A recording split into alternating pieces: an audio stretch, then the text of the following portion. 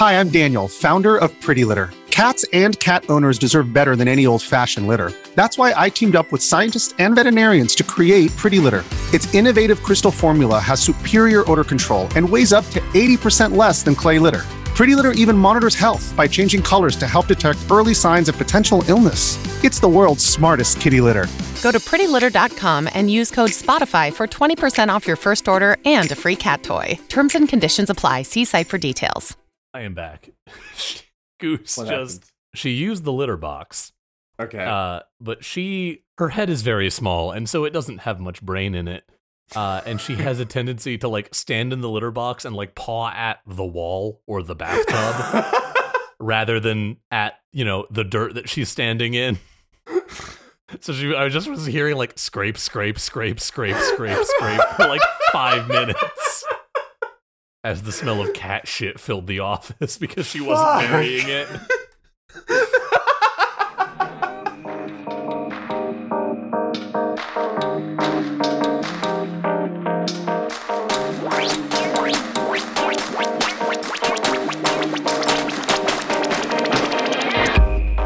Hello, everybody, and welcome to Backstage Gaming, dramatic takes on your favorite games. I'm Chris. And I'm Dylan. And we're back again to talk about video games, and we're back on our more esoteric bullshit after a weirdly long period of very topical episodes. Right. And this week, we wanted to have a little discussion about why we go back to replay games. Like, what is it about a game, whether it's gameplay or story or presentation or what, that maybe a bunch of all of the above. Yeah, but what is it that brings us back to games over and over, and what can we mine out of that as sort of what is the magic that makes a game do that? And I proposed this episode to Dylan the other day because I booted Hollow Knight up again. At this point, it seems like practically every 6 months I'll just get the itch to play Hollow Knight again, and I'll boot it up and I'll play for, I think this run I got to the quote-unquote true ending with like 97% overall completion in about 11 hours over the course of like 3 or 4 days. That was just like, if I was hanging out and not doing anything else, I'd be playing Hollow Knight, and I breezed through it again, and I do this like twice a year at this point, and I this time it caught me. I was like, why has this become something that just like pulls me back in every now and then? And I was like, there's probably an episode in that idea. There's so many different ways we can take this conversation, and they're all valid, and I hope to hit all of them. So, So this might be a bit of a ping pong game of an episode of just sort of jumping from thought to thought, because I don't think either of us has really a thesis statement. This is more of a oh no, absolutely not, like an open-ended kind of discussion. Shoot the breeze, as it were. So what was the first thought? You said you have a bunch of angles, and I'm curious what your first one is. Well, because you mentioned Hollow Knight, I have to chime in with Super Metroid, and these games that are all about exploration are really satisfying when you know the routes and you just have a route in mind that you want to take. Mm-hmm. It's whether interesting that's that like go that ahead. really hits for me with 2D exploration games in a way that it doesn't often with like 3D open world games. You have more opportunities for schmovement in 2D. Yeah, like we in a fairly recent episode we were talking about how Elden Ring and Breath of the Wild get like so much about exploration right, but for whatever reason, Breath of the Wild, like I'll go back and I'll boot it up every now and then to be like, I'll start a new file here, and I'll play for a few hours and have fun, but like something about the initial novelty, like it's a game that I wish I could snap my fingers and like erase it from my brain. Yeah, and go back and play it again fresh. The only way you can really do that is give it about a decade. Yeah. But yeah, like Hollow Knight, Super Metroid, I'm sure I'm going to be this way with Metroid Dread, because I played through Metroid Dread like 2 or 3 times in pretty rapid succession to try and unlock all the different artwork rewards. And enjoyed it the whole time I was doing that. So I'm sure that'll be one that I return to before too long. Yeah. So I guess on the most basic level, just because we're talking about Metroid right now, the first time you beat I'll just go with Super Metroid because that's the number one in my mind. the first time you beat Super Metroid, you're probably not going to get the best ending. And best is like a very subjective term, but the ending where Samus, there's got to be a way to say this without it feeling as skeezy as it, like skeezier than it really is, but like it is. Yeah. The best ending where Samus takes off her power suit. Yes, I know. Yeah. The 80s and early 90s were a different time. They shouldn't have been. Listen, but I they was were 13 or 14 when I played Super Metroid. But anyway, yeah, no. The first time I beat Super Metroid, I got the ending where Samus removes her helmet. And that's cool, but like just the knowledge that there is a better ending to get where she removes more of her suit. God damn it. There's gotta be a better way to phrase all this, but the fact that there was a better ending that I could get if I just knew the route or made a route that was a little bit more efficient. Now that, especially once you've kind of taken like a tour of the world, now that you know where everything is more or less, obviously you're not going to have a perfect 100% memory of everything in the game. Yeah. But because you have more of a familiarity and there is an incentive to go back and do it faster, why not? Just fucking do it. It's fun. Especially since like Samus in Super Metroid has the sh-movement. I think that idea of kind of gradual mastery and getting to return to this game now that you like know all the tricks is definitely part of it with Hollow Knight for me. Because like this time I didn't, but in the past I've done the Steel Soul run option on my replay, which is where you don't get to respawn. If you die, the save is deleted. Oh shit. That's incredible. Holy hell. It's very fun and very stressful. And like the fact that like at this point, like you said, I don't have a perfect map of the game in my head, but I know it well enough that I can sort of plan out, like you were saying, like plan out a route, plan out like, okay, I'm going to go get this upgrade first, and then I'll take on this boss to get this upgrade, and sort of try to optimize that run to make it as quick and safe as it can be. There's a lot of fun in that, and a lot of fun in like, it's like the feeling of returning to an early level of an RPG when you're fully kitted out, but like the kitting out is you the player, not the levels on the character. Absolutely. And I think the best parts, like the best cases of this type of replay incentive comes from just not even necessarily like knowing the game, but just knowing what you can do in the game. Because when I think about Super Metroid, I'm thinking about like, what sequence breaks do I know I'm capable of doing? Because even if you're not doing like, speed run glitch tech, you can still, there are still tools the game gives you from the very beginning that you have that allow you to do things out of the designer's intended order. Yeah, on that topic, I guess maybe I should say the designer's recommended order. Yeah. On that topic, that's another game we talked about recently. I can already tell you that I'm going to be returning to Tunic before too long to see just how out of order I can do things now that I know all of the things that are available to you from the get-go. Because there's a lot of interesting stuff in that game that you just don't know about on a first-time playthrough. And that I think that kind of design really lends itself well to, repeat playthroughs, returning to a game after a little bit.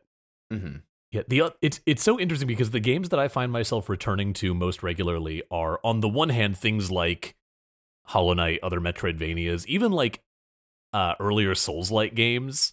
I can find, I don't usually return to do a full playthrough, but like it's fun to go back and boot up Dark Souls or Sekiro and just play for a few hours and again, kind of exercise that learned mastery. And on the other hand, it's things like a lot of roguelikes, and in particular, like I find a lot of fun in returning to sort of tactic or deck building roguelikes.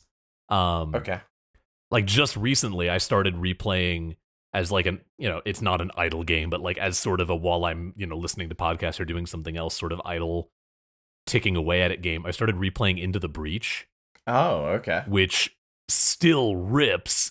Into the Breach, if you're not familiar with it, it's a roguelike tactics game, but almost more puzzle than tactics. So the gimmick is that you command this group of 3 giant robot mech suit things, and you're trying to fight off these giant alien bugs called the Vec, and prevent them from destroying the human buildings and cities and power plants and things on these little, like, I don't know, 10 by 10 grid maps that you drop into. And every mech has a different move set. There's a bunch of different ones that you can unlock, and eventually you can like mix and match different team or different mechs that like aren't from the same sort of team that the game auto generates. Your pilots have different skills, but the crux of the game is that every turn feels like a puzzle, because the enemies tell you exactly what they're going to do at the beginning of each turn cycle. And so it's up to you to think, okay, how do I get the absolute most bang for my buck possible out of my limited actions with these 3 mech suits that I have?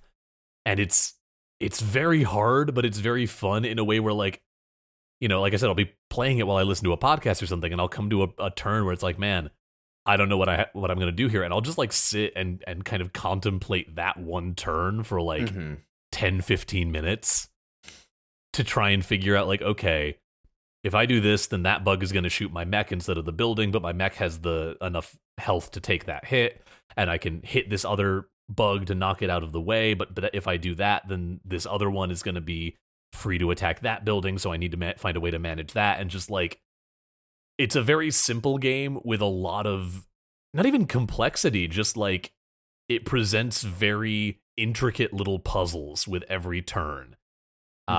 And figuring out how best to handle that is really compelling. And I booted it up completely idly. I was like, oh, I haven't thought about this game in a while, and I opened it up and it immediately hooked me again. You were back in. Yeah.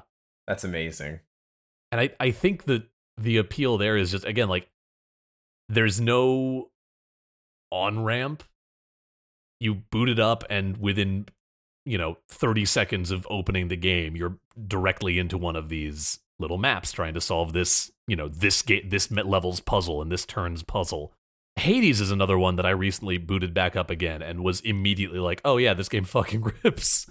So for like roguelike games, do we count that as like a new game? Because technically every game is a new game. And I guess on that same train of thought, would arcade games count in that category? I feel like arcade games fit the same niche. And again, like that's again kind of capturing that level of mastery we were talking about with the Metroidvanias. Like, you got into shmups. I'm sure there are points where you go back and play like a shmup you haven't played in a while, and just to like shake the rust off, I guess. Yeah.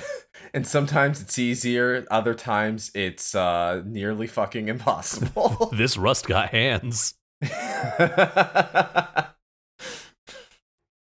No, exactly, though. Sometimes it's like, all right, I actually need to sit down and relearn this game, these bullet patterns, what have you. But some games I pick it up and it's like, all right, I'm dying a decent amount, but like I'm holding my own. Like, and I guess that's the thing about like arcade games where like, you're kind of expected to die because you're expected to put more money into the machine. Oh, arcade games really ripped that off from Dark Souls. Hi, I'm games journalism. Shut up. I'm gonna throw myself into the sea. No, but I think the thing about arcade games that I think helped me really get into some of the more notorious ones. Not only should you expect to die, but like also, especially when you have like a home port of it, there's literally no consequence to dying. So the only thing keeping you from beating the game is like your enjoyment of the section you're on. And so this is a huge tangent, and I apologize. No, you're good. But this feels like the kind of episode that's like, oops, all tangents, and I'm okay with that. Sometimes that's fun. Great. I guess the thing about arcade games is like, yeah, you can, if you're at a point in the game where you're like, this is too hard, I'm dying constantly, I'm not having fun. The thing I like to keep in perspective is, if I was playing this at an arcade, this would be the point where I'm out of money. or I realize I don't want to, or I realize I don't want to spend any more money on this game because as much fun as I'm not having fun anymore, and I want to check out what's over there. And yeah, I think that kind of self-clarity to like know when you're not having fun and to walk away is like very helpful, because like when you come back to that game, you'll have the skills you got that got you up to that point, but you're starting over from scratch, and so you're approaching it with more skills but a fresh perspective, and so you're just chipping away a little bit with every revisit of that game. Yeah, for sure. This is kind of why I don't necessarily agree with the sentiment that like, you know, a game over taking you back to the start of the game isn't necessarily like, you know, a cheap way of lengthening the game. Maybe that's just a sign that you need to take a break from it. Yeah, I don't know, I think that like old school games like that with the old school approach of like a genuine game over situation. Mm-hmm. I think it's a little overly maligned. I think that it's an interesting idea that like, should every game have it? Absolutely not. No. But I think that like, I don't know, the way that things like roguelikes approach that and approach like, you know, they will have differing degrees of permanent unlocks and permanent like, you know, mechanical bonuses that you get from playing.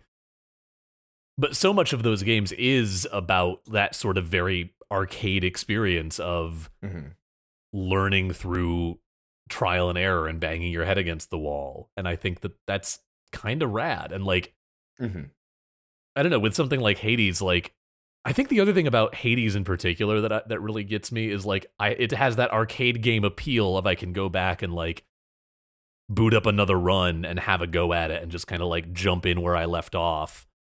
But also when I do that, I get new dialogue that I've never seen before. Right. Because that game's insane. Yeah, in a game like Hades, it actually feels like you're just continuing the game. Yeah, it's wild. Like, I did at one point go back and like start a fresh save on Hades and played that for a little while, and then eventually I was like, I don't know why I'm doing this. I could just be continuing the one that I already started. So maybe that's a bad example. Maybe I'm talking against myself there, but like, I don't know. It feels the same way as going back and restarting like a Metroidvania in that the gameplay loop is so tight, I think. When you need mealtime inspiration, it's worth shopping Kroger, where you'll find over 30,000 mouth-watering choices that excite your inner foodie. And no matter what tasty choice you make, you'll enjoy our everyday low prices, plus extra ways to save, like digital coupons worth over $600 each week. You can also save up to $1 off per gallon at the pump with fuel points. More savings and more inspiring flavors make shopping Kroger worth it every time. Kroger, fresh for everyone. Fuel restrictions apply. Trying to think if there's anything else that like gets me back in it frequently. The leaderboards, bro. Oh my god. No, I mean that's a very, I'm not even gonna say that's a me thing, because it's never like I'm shooting for number one when I play an arcade game. But like, there is kind of this element of like, I kind of want to improve my score, or maybe, you know, this is something that's more common in actual arcade, but you know, maybe I see someone else play and they do something really sick that I didn't know was possible, and now my mind is brimming with all the possibilities of that thing I just saw. It could be like a maneuver in a shmup, or it could be like, you know, seeing someone pull off the mock ball in Super Metroid for the first time.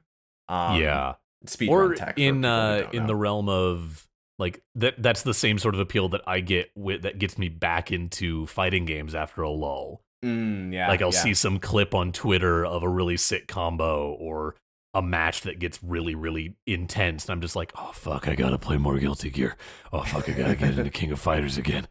Yeah. No, I was thinking earlier today I should play it, and then I just never did because I'm fucking stupid. CAD. Nah, I got sidetracked. Fighting games are so fun, dude. One of my coworkers is getting me into advanced Smash Bros. Melee. Oh. So, like, there's tech that, like, I've always seen, but, like, never really deep dove into that, like, he was teaching me, and I'm like, oh no, am I in? Is this a thing? Oh no, the rabbit hole is opening up. Nah, I don't know how much time I'll actually have to give to it, but, like, I do want to I want to improve at least to the point where I can keep up with him, you know? Yeah. I think that games like that, games with sort of a competitive scene, that's another thing that, like, this is not a video game, but I over the course of the pandemic, I have gotten back into Magic the Gathering in a pretty big way. I was out for several years and, like, you know, sort of keeping up with content creators that I enjoyed and, like, keeping sort of a general awareness of the game, but I hadn't played for, like, 3 or 4 years after college. And then the pandemic hit, and it hooked me back in because Magic Arena came out, and it got me. And then recently, Wizards announced Wizards of the Coast, the company that publishes Magic the Gathering, not just some wizards. They announced that they were restructuring and returning to sort of an older method for their, like, organized play and tournament structure. Previously, this is, again, tangent time with Chris. Unthinkable. They had a system where, like, by playing in events at, like, the local game store level, and you know, they would have general admission, like, big tournament events at, like, conventions and things, but playing at these sort of, like, you can just go and play Magic, you would earn what they called Planeswalker points because it's dorky. And as you that was sort of your, like, quote unquote permanent record for, like, your participation in sanctioned events. And if you did well enough in those, you could earn admittance to, like, higher caliber tournaments and invitation only tournaments and sort of, like, make your way into, like, the pro Magic scene if you wanted to. But it was pretty obtuse. It was hard to, like, kind of pin down exactly, like, okay, I'm kind of good at Magic the Gathering. How do I do anything with that? It was like, well, go to this event of like this, like, 1,000-person entry open tournament and hope you do well enough, and that was kind of it. And so then they did away with that, and they had, like, these league things for a while that made even less sense, and now they've restructured it again, where it's like, okay, your local scene, your local stores will be able to have qualifying events that qualify you for the next step up, which is what they're calling regional championships, but that's, like, the US is a region. Europe is a region. So you can do well enough just, like, going to events at your store to qualify to go to the regional championship. And if you do well enough at the regional championship, you will qualify to go to the Pro Tour. And, like, it's not that big of a change, but, like, restructuring it and making it into something that is much more, like, easily conceivable. And suddenly I was like, am I going to get really into competitive Magic? Is now that am I, as a 28-year-old man, gonna get really into to competitive trading card games? And the answer is probably no. You wouldn't be the first. I wouldn't be the first. The answer is probably no. But that did light a bit of a fire under me. Like, even I was back in already, but, like, I was like, okay, well, this is happening, and the first Pro Tour is going to be this new, like, focusing on this new format called Pioneer, and Pioneer looks kind of cool. I'm going to build a Pioneer deck and maybe start going to local Pioneer events to see if the deck that I build is any good. And, like, that's probably as far as I'm going to take it. But it is interesting how the presence of, like, even just the idea of a competitive scene, even if you play fighting games or MOBAs or Overwatch or whatever it is, at a level where, like, you know, maybe you're the best among your friend group and you do well in whatever the ranked mode is. The presence of that kind of ranked mode, the presence of being able to, like, see yourself improving and see yourself getting matched up against better and better players, and the kind of online community and online, like, clip sharing that engenders is a big thing that, like, keeps people playing games and keeps people coming back to games. Yeah, no, there's a gratification to it, and just also gives longevity to a game, you know? Oh yeah.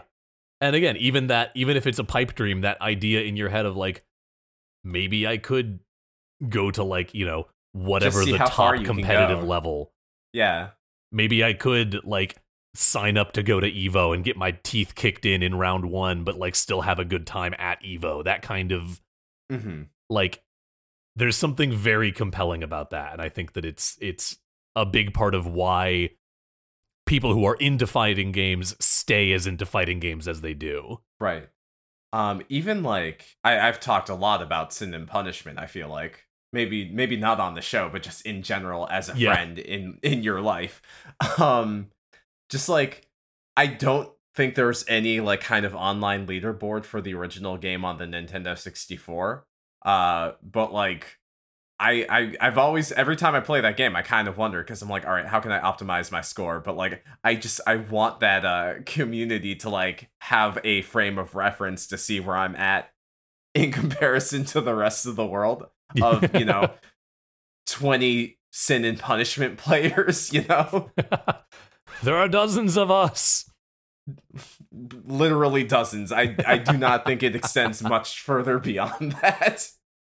I think it's like, I think that, and this is again another like avenue, but I think that the rise of things like speedrunning is another thing that, like, I'm absolutely guilty of this. I recently stumbled upon some YouTube video of somebody posting their personal best of a speedrun of, I think it was Link to the Past.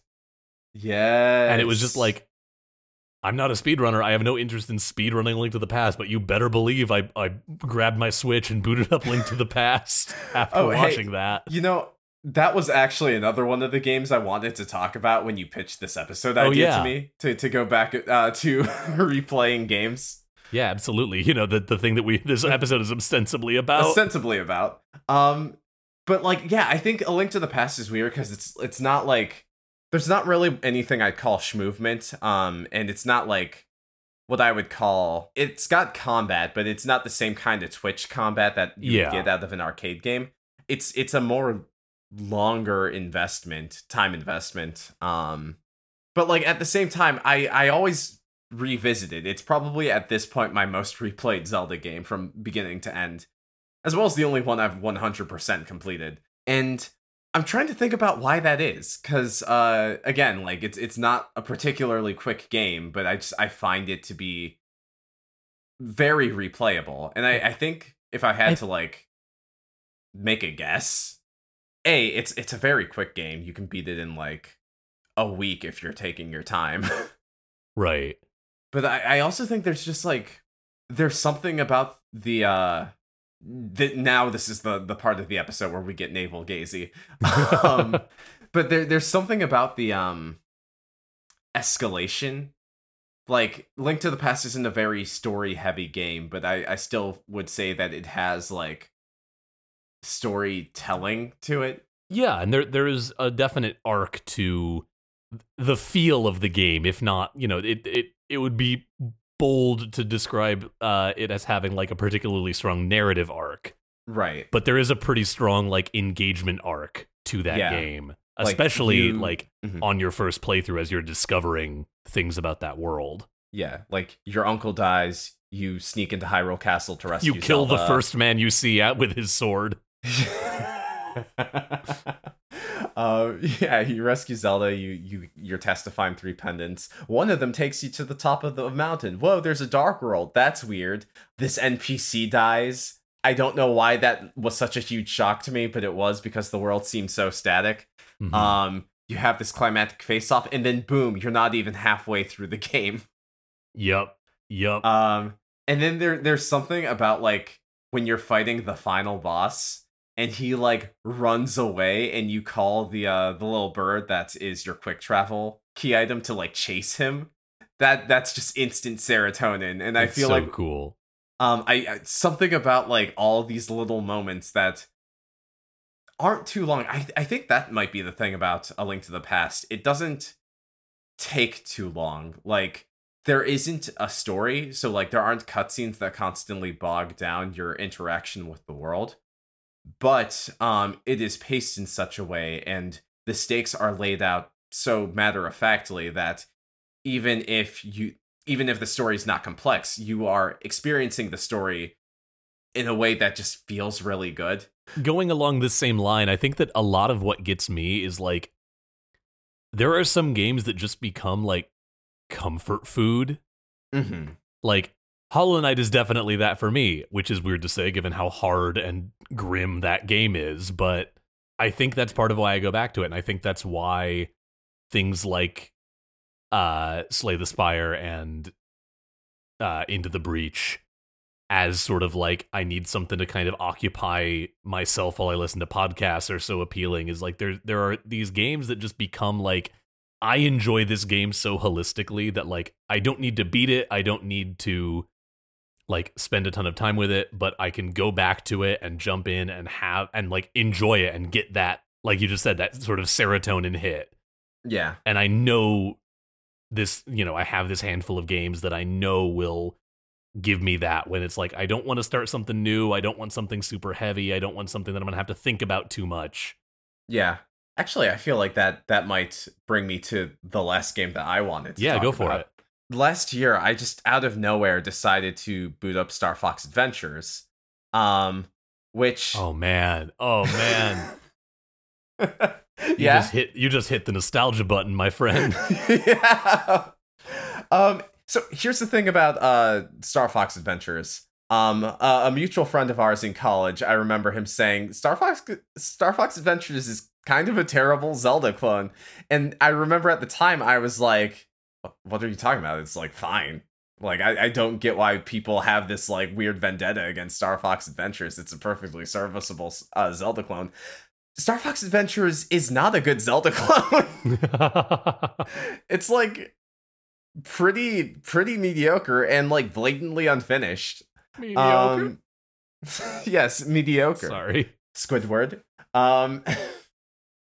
No, but it's so this is not the time for me to tear into Star Fox Adventures, but I guess just for some context, it very much feels like, putting aside the fact that it is unfinished, like it was originally a Nintendo 64 game that got rebooted for the GameCube with the addition of Star Fox as an IP to it.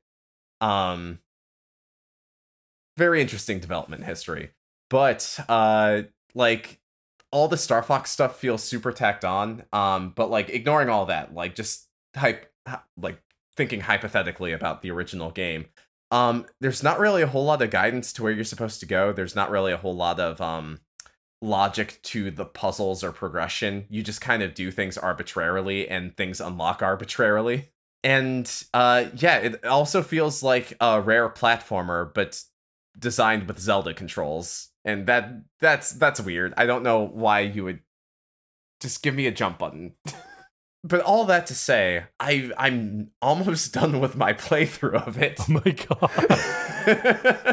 And like, it's not like I've been marathoning this game. I think I marathoned the first half of it, and then like I took a break, and now I'm clearing through the second half, because this game is, I'm not going to say it's short, but it's like shorter than, I thought it was when I was 8. Right.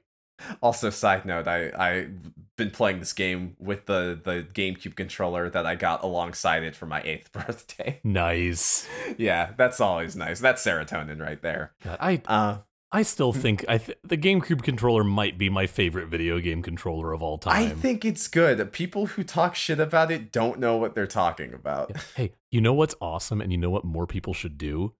What? You know what's cool? When all the buttons fucking feel different. Being able to tell by touch alone exactly what button I'm about to press is so good.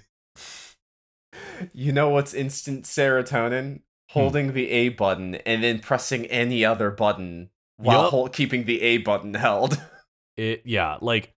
Again, I don't dislike where controllers have gone. I have a PS5 controller that I use for my PC gaming. It's fine, but man, the GameCube controller fucking hits different. Mm-hmm. I feel that 1,000%. But anyway, so yeah, what do I like about Star Fox Adventures? Because I've almost beaten it.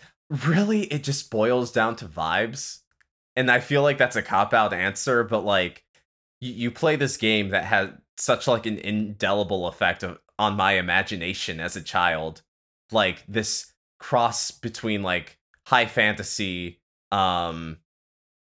like antiquity and science fiction, just like all hitting you at once. Like playing through Star Fox Adventures, it kind of reminded me like of the trajectory the games that I sought out for like the next decade went. If I didn't play Star Fox Adventures, it has big Dinotopia energy in a way that is really appealing. Yeah, I didn't even think about that, but you're absolutely correct. I wouldn't be surprised if that was like at least partially an inspiration. Yeah, it would be shocking if there was no vibe lifted from that. Right. But yeah, I think if I didn't play Star Fox Adventures, I don't know if I would be a Final Fantasy fan, which is weird to think about, but like there's like a lot of minuscule like permutations of I like Star Fox Adventures. This thing, like the cover of this thing reminds me of Star Fox Adventures, and like it's just like a breadcrumb trail to like, oh, what's this Final Fantasy game? Something about like the design of like the environments, like in my like subconscious child brain was like, there's a Star Fox Adventure vibe about this. Let me check it out. Yes. So like revisiting this mediocre game and like acknowledging as an adult with like refined sensibilities that it is probably about as mediocre as every critic at the time was saying. At the same time, it's like really kind of nice to just like play it and be like, all right, this isn't great, but like I can see the thing I liked about it, and I'm allowing myself to like slip back into that mind palace that I was in 20 years ago. Yeah. No, I think that's 20 years ago plus a month or minus a month. No, plus a month. I'm Fuck. too old, Dylan. Shut up. You can't tell me that 5-star. I understand that you're right, but you can't just say things about how GameCube games came out 20 years ago like that. All right, Like, I need to go contemplate my own mortality, so I think we should probably wrap up. I remember being a kid and being like, yeah, Final Fantasy VII's pretty old. It's like 9 years old. Oh no. When I was 12, you know? Oh, and now no. I'm like, oh, Star Fox Adventures came out 20 years ago. Fuck me, I guess. I guess I'll die. I guess I'll die. Anyway, I hope you all enjoyed this very rambly and navel-gazy episode, because sometimes it's fun to do those. We just have, like, abstract thoughts that we need to make into a podcast.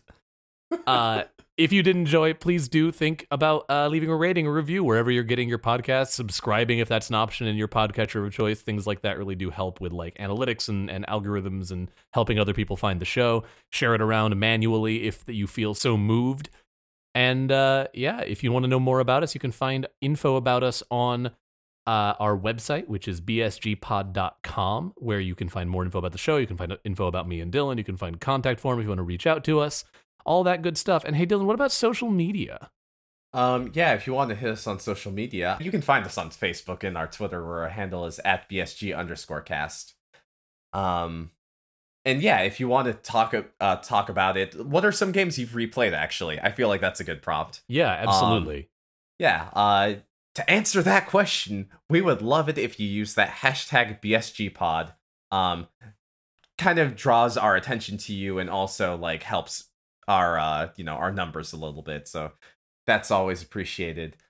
Huge thanks to our friend Brendan French for the key art he has provided our show. If you dig his stuff, you can check him out at brennan-french.squarespace.com. That is BRENNEN-French.squarespace.com. You can also find him on Instagram.com/Brendan. Let me take that from the top. You can also find him on Instagram.com/BrendanFrenchArts. And on Twitter @Brennan_French. Thanks also to our friend BioQuery for the use of our theme song, .Sound Radio Volume 1 Instrumentality. You can find all of his music by going to soundcloud.com/BioQuery. That's soundcloud.com/BIOQUERY. Or by searching for BioQuery on Spotify.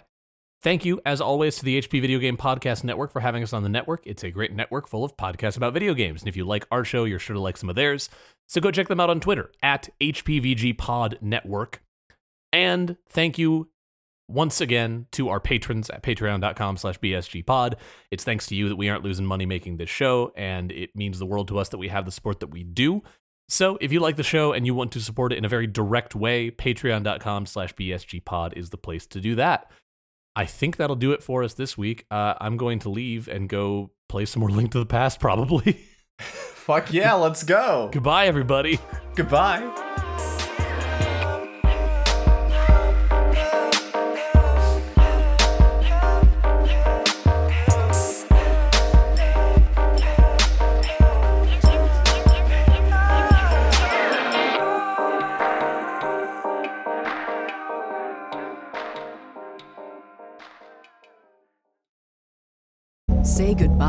your credit card rewards. Greedy corporate mega stores, led by Walmart and Target, are pushing for a law in Congress to take away your hard-earned cash back and travel points to line their pockets. The Durbin-Marshall credit card bill would enact harmful credit card routing mandates that would end credit card rewards as we know it. If you love your credit card rewards, tell your lawmakers, hands off my rewards. Tell them to oppose the Durbin-Marshall credit card bill.